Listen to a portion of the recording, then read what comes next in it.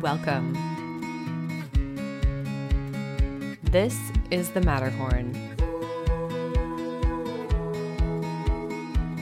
I'm your host, Dr. Kathleen Waller. Here we discover the truth in fiction by understanding how to layer stories with ideas, culture, places, and texts. Join us on Substack for links, extra media, and transcripts. There you can also join the conversation and read my serialized novel, A Hong Kong Story. Hi everyone, it's Kate here, and this is Let's Do This, which breaks down this week's topic on the podcast into a 5-minute digestible 3-point plan or a set of questions for you to use in your own creative endeavors. I talk about ways to layer fiction, and these can be novels and short stories or other kinds of writing, songs, visual art, film, whatever you consider a fiction in some way. So today's second episode of Let's Do This is about framing in fiction, and that's our topic this week.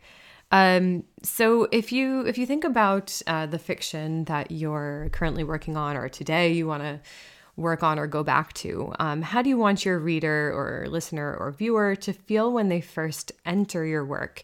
How can you use a frame to help them get into that mindset? So just consider, the way the words of the title and perhaps the parts or the chapters might make them feel, but also if you include some kind of quote, or, in my case, I used part of a poem. A lot of authors do this, or they even make their dedication sort of talking to the story that they're telling. There's all sorts of ways to change the way that, if we just look at novels for a moment, the way the reader is going to enter the story as they begin. And they might feel kind of on edge. They might feel relaxed. They might feel even a little bit confused, or, what clues do you want to give them there? The second question I have today is, how many levels of frame have you chosen for your work? Are there parts and chapters or sections beyond the title? Do they have names or simply numbers?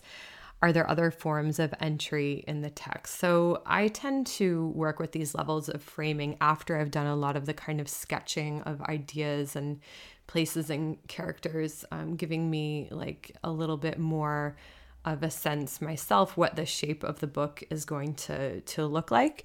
And then I go back and think about how the chapters can take shape.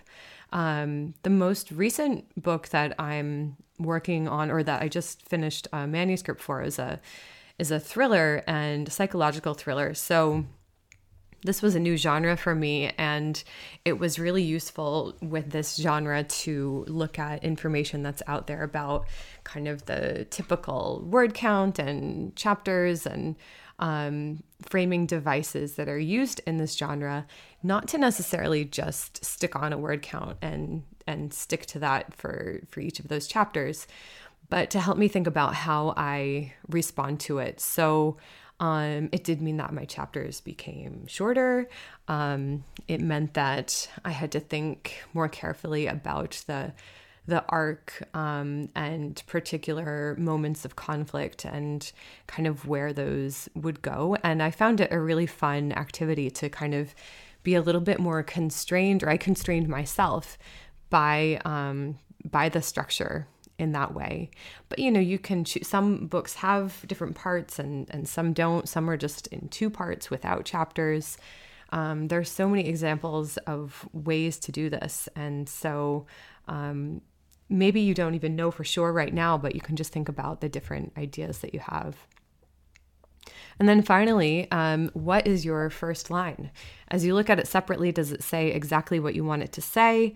What themes are perhaps echoed there, or how does it play into mood or characterization? Can you play with the ambiguity or specificity of the line?